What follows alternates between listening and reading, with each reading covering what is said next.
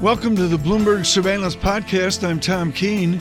Daily, we bring you insight from the best in economics, finance, investment, and international relations. Find Bloomberg Surveillance on Apple Podcasts, SoundCloud, Bloomberg.com, and of course, on the Bloomberg. For those of you of Global Wall Street working on a Friday and reading into the weekend, this is without question the most important interview Bloomberg will do on the state of global fiscal policy. Vitor Gaspar doesn't get the ink Gita Gopinath gets at the IMF, but trust me, his fiscal monitor is a critical document in these times. Dr. Gaspar joins us now. Vitor, I want you to give me an update on your confidence that we can expand by trillions our debt over the justification that interest rates are so low. Do you buy that concept? Yes, I do, Tom. So what we emphasize in this blog that I've just put out together with Gita Gopinath is that global debt is at this point in time at record levels. Never in history has global public debt been so high. It is now above 100% of world GDP. It is so high because we're facing a crisis like no other. And in that context, the fiscal response has been very quick and unprecedented. Just to give you an idea, in the last few months, the response of fiscal policy is bigger than during the global financial crisis if you take together 2008, 9, and 10. So in a few months, we're above the response of 3 years during the global financial crisis. That was absolutely appropriate to extend lifelines to households and firms made vulnerable by the crisis. Right. This enormous level of debt, Tom, is, in a sense, compensated in terms of impact on the budget by these very low interest rates that you're talking about. And this is but I want to, Dr. trend. I don't mean to interrupt, sir, but because of time, I want to cut to the chase. We have Dr. El-Arian on with us in the next hour. He is acclaimed for speaking of T decisions. What is the T decision we are all going to make 2 and 3 and 5 years out after we count up the trillions of dollars of debt? What is the T decision down the road for political authorities as they look at endless debt? So I would not put the issue that way. Nominal interest rates and so debt service costs are relatively low as a percentage of GDP, even with these very high levels of debt, because inflation and inflation expectations are very low. And at this point in time, as Gita Gopinath, my colleague, emphasized yesterday, we're more concerned about too low inflation than too high inflation. The epidemic has boosted precautionary savings. Investment will be prudent. And so for a while, we are going to have a situation where savings exceeds investment. So our balance of risks points to the fact that premature withdrawal of fiscal support is a more pressing danger than the high levels of debt. And that's our balance at the moment. Vitor, there's a question of how companies, how nations are spending the money that they're pumping into their economies as they try to support everything as it gets back up and running. How good a job are nations doing at supporting companies that are viable in the longer term rather than just the zombies that are going to die out, even if they are supported in the short term? So, as I was saying, the short-term priority, the number one priority is public health, and that requires fiscal support to vulnerable households, vulnerable firms, and those interventions should be regarded as lifelines. As the situation normalizes, as we pass the phase of the great lockdown, as the economies open gradually, we have, in a sense, to pivot towards policies that facilitate the reallocation of resources. And so it is necessary to pivot from support to jobs to support to people, from blanket lending to firms to a much more discriminating approach. And again, as Gita Gopinath said yesterday, it's important that the intervention by the government includes capital-type instruments, equity participations, perhaps even partial nationalizations, so that the issues of solvency can be tackled appropriately and the natural restructuring of the economy actually takes place. Vitor, this is Philosophy Friday. We hear a lot of big ideas, and this has been an era of big ideas as people try to reimagine what society will look like on the other side. There is a question of how good a job in the here and now governments currently are doing, how optimistic you are based on what you have seen, that they will implement the policies as you're talking about. Are you optimistic about that, or are you sort of doubling down on these messages because you think that they're not getting through? So we are actually quite impressed by how speedy and how effective the interventions by governments have been in the phase of the Great Lockdown. We have put out a annex to the World Economic Outlook with fiscal perspectives, and we have an online document that reviews policies followed by more than 50 countries. What we see is unprecedented action. We see $11 trillion of measures. Many of those measures are measures with above-the-line impact on the budget. They have been crucial to support firms, to support households.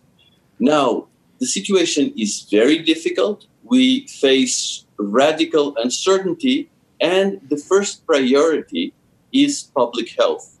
The first priority is to control the epidemic. Why?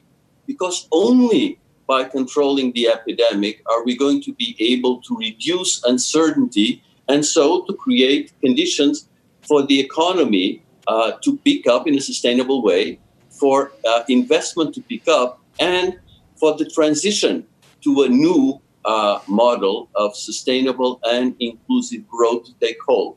So we're not out of the woods yet. A lot remains to be done, but up to now, the ability of governments to deliver timely, targeted, and temporary measures have been quite impressive. Vitor, fantastic to get your thoughts on a program today. Appreciate your time. Always valuable to us. Vitor Gaspar there of the IMF.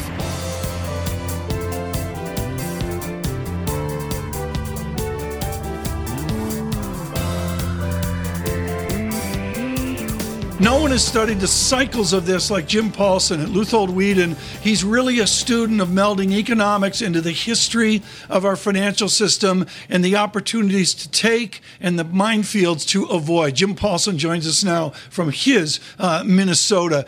Jim Paulson, the courage to be in the market now, as Lisa mentions, the confidence of the CFO. How do you develop confidence to participate in anything except Amazon and Apple? Yeah, it seems like that on some days, Tom. I really think that in some ways this is a very, unique situation we're in. There's no doubt about that. But in some ways, it's also very common to what it feels like at the start of other new expansions and new bull markets. There's a lot of doubt. There's a lot of problems on Main Street. A lot of them seem like they're going to last for a long time, and they probably will. But yet that's the same kind of situation that existed like in 1982 when the market first took off, or in 2009 when it first took off. There was a lot of doubt there, too, and the market went up, and it seemed like it was disconnected from the reality that was going on Main Street in both of those cases. And yet, against that wall of fear with massive policy support that we had in 82 and we had in 2009, the market kept rising, and eventually economic conditions on Main Street also improved.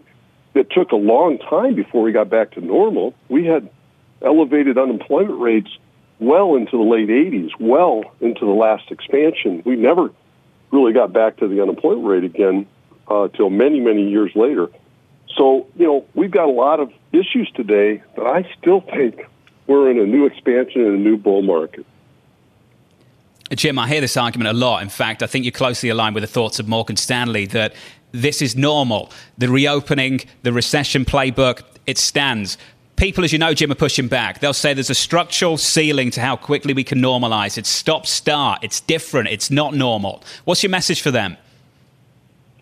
Well, I think that, there's certainly differences every time, and we've got a big difference here, John. I totally agree with that. We've not ever had a pandemic that I've been, studied before, and it does have unique characteristics. But, there's been unique characteristics in the past.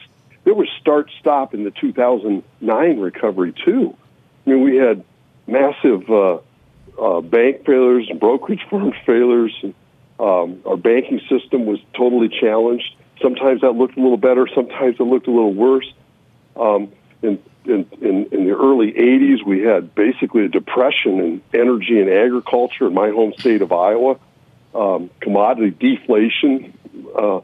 That was a lot of start and stop there, too. I don't know if the specific thing is unique to today, but in reality, it's pretty common to the past. The real key here is you don't have to get back to normal before security prices move. They've already moved long before we're back to normal, and they'll probably continue to do that. If we can just trend northward in terms of economics, I think that's going to be sufficient, even if it's slow and even if it's start and stop. Well, let's say it's slow and it's start and stop. Let's talk about what you want to own. The rotation into the cyclical areas of this market worked for about 5 minutes and then really stalled through the month of June. Jim, with the backdrop right now that we're facing, with a week where the dominance of mega cap tech is back on top, how uncomfortable does it feel to pivot away from that story and back to value again, back to the cyclical areas of this market? I'd own both, John. I'd own the barbell. I'd continue to own new era growth, and I would continue to add exposure in what I'd say the broader market, which to me is cyclical small caps and internationals. And I really think on the one hand that there's greater participation going on here than advertised. Yes, it's been a narrower market since the June 8th top here.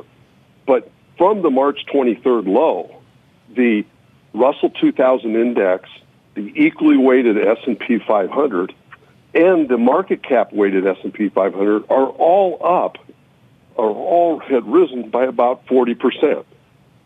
So there is greater participation here still going on. It may not be every week, but I think if right now we got a bearish attitude towards pandemic and reopenings, if that turns back to bullishness again, I think we'll see the broader market pick up. In the meantime, your high growth equities are going to continue to do well. I don't really see a bubble in growth like I saw in 2000. I mean, right now in tech, for example, the forward multiple on S&P 500 tech's 27 times. It was 55 times in 2000. Right now, the relative P multiple is 1.1 times the S&P.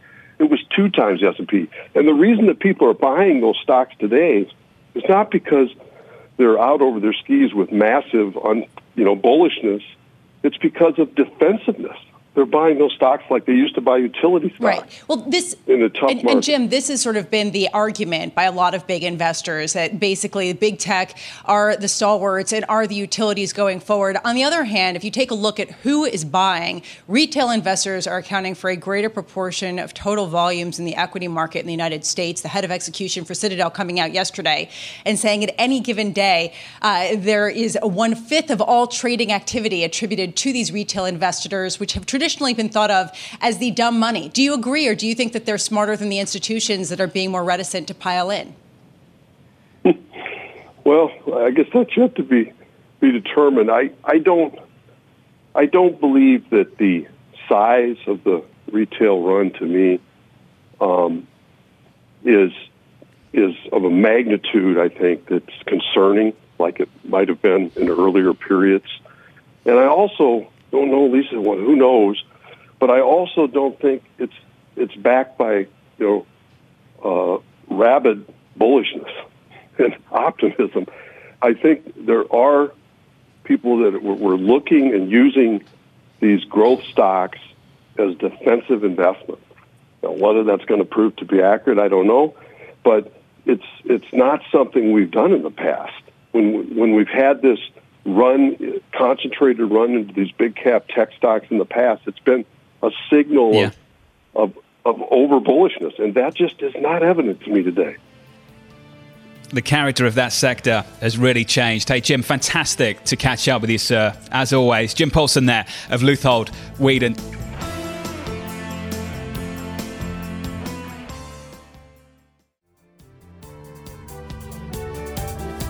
Really fortunate to be joined on the program now by Mohammed Al-Arian, Chief Economic Advisor to Allianz and, of course, Bloomberg opinion columnist. Mohammed, we've been following this crisis over the last several months together, and it just feels like we're entering something different, a new phase. There's a shift here. What are your thoughts on it?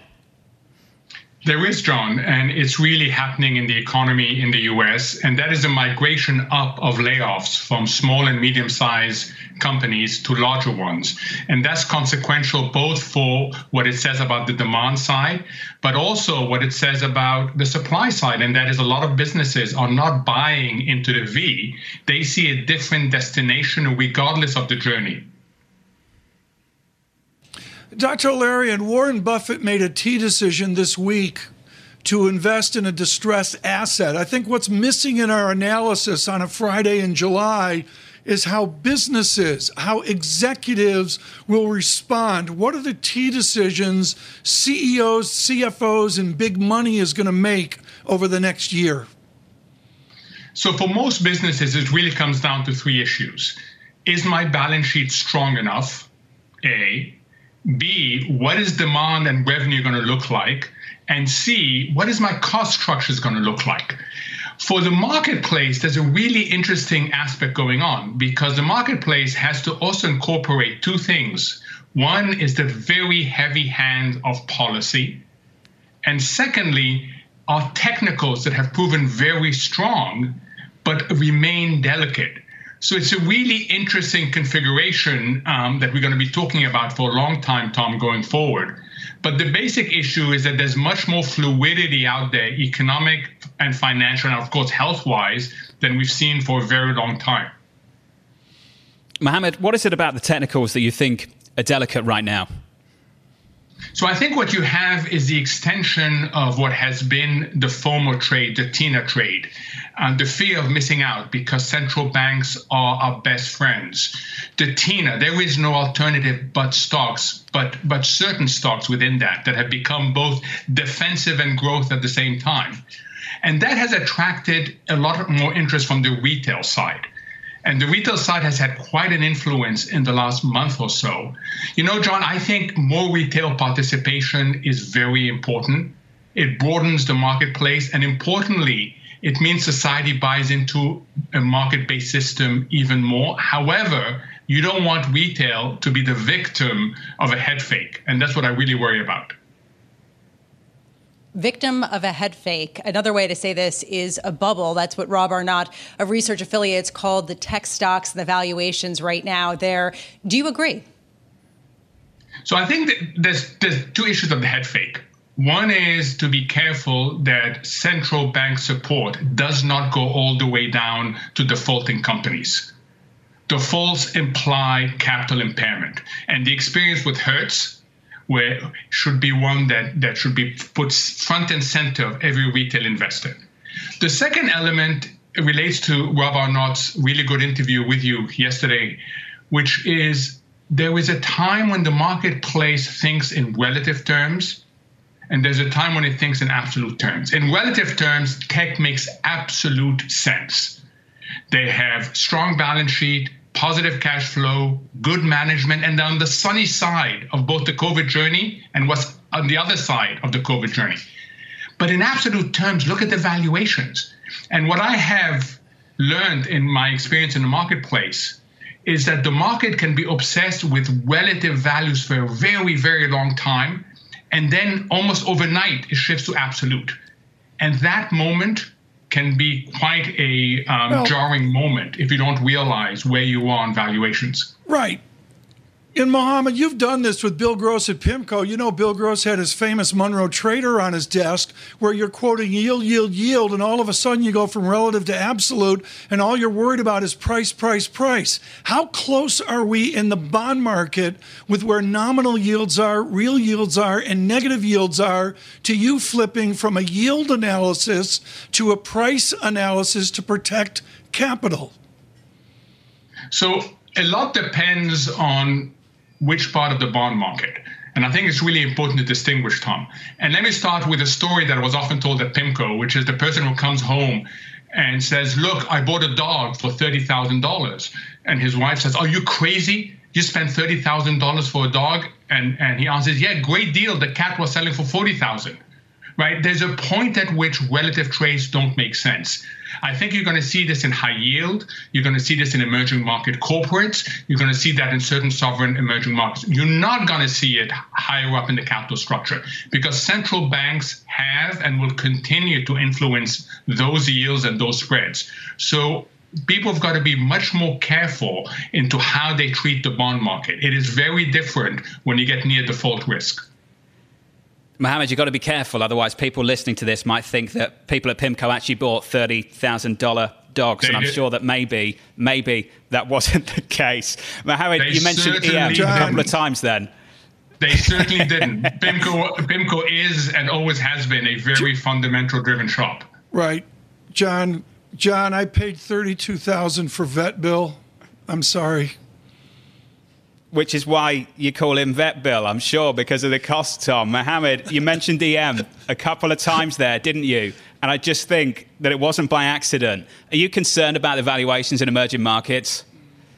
I am. I think people don't realize how tough it is for the typical emerging market. Phase one was simply dealing with the spillover from what was happening in China, what was happening in Europe and the US, which is lower exports, lower commodity prices, lower tourism, lower foreign direct investment.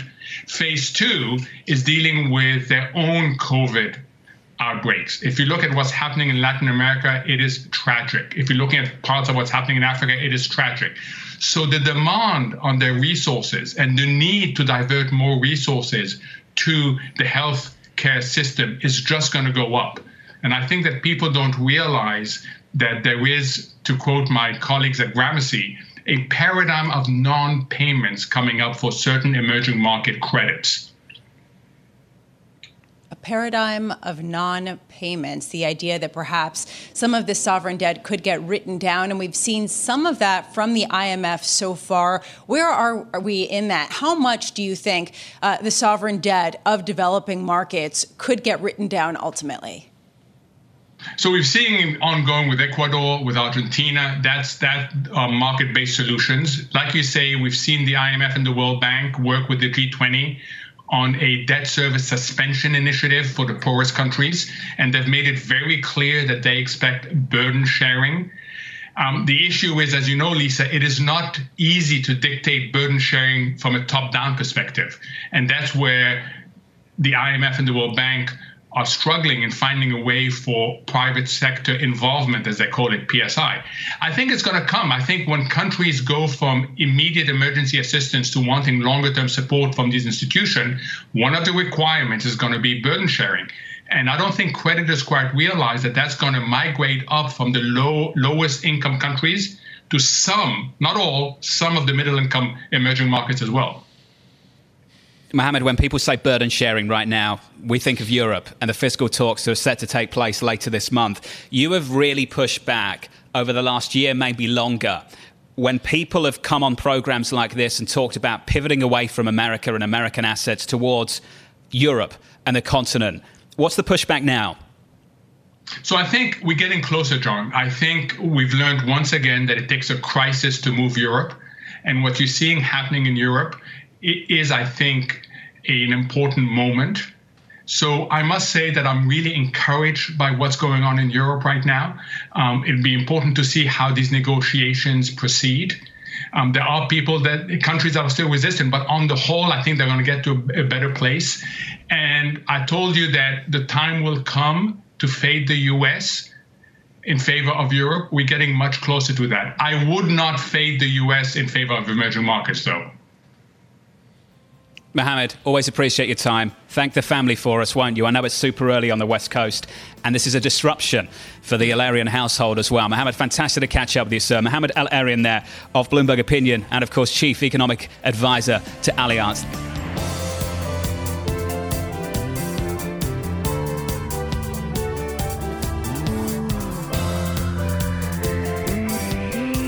This is a joy, and on a Friday, given the pandemic and the carnage economically across the nation, it is good to speak to someone authoritative from a firm that owns the franchise. That would be Cowen and Company.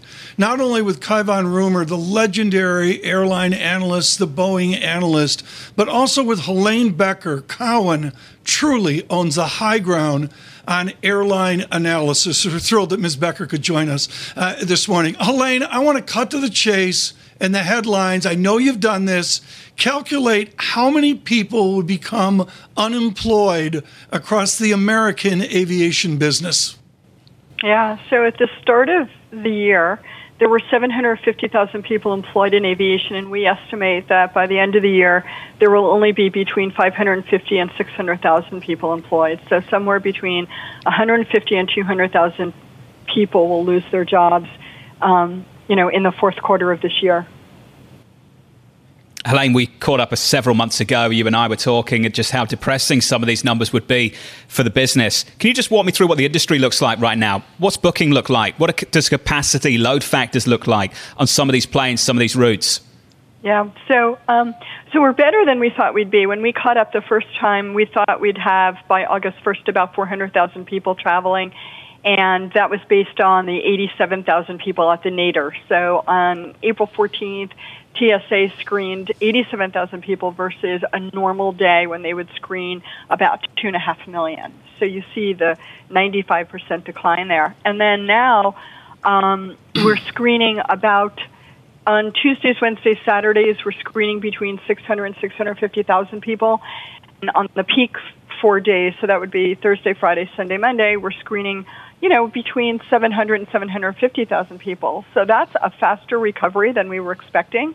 And that's without business travel and really without international travel. Without those two, we don't think traffic can really exceed 1 million by the end of the year. And that's our forecast by the holidays, December holidays. We have 1 million people going through TSA every day.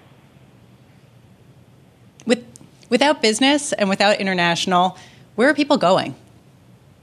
Domestic. That's actually a really good question. So it's visiting friends. So the people who are traveling, visiting friends and relatives, leisure, and people who absolutely have to travel. So those 80-some-odd thousand people we saw in April were people who were traveling because they were probably doing work related to the pandemic. Now you have people where states have opened up and where, like Universal, Orlando, and SeaWorld opened earlier in June, you have people starting to take vacations to those locations now.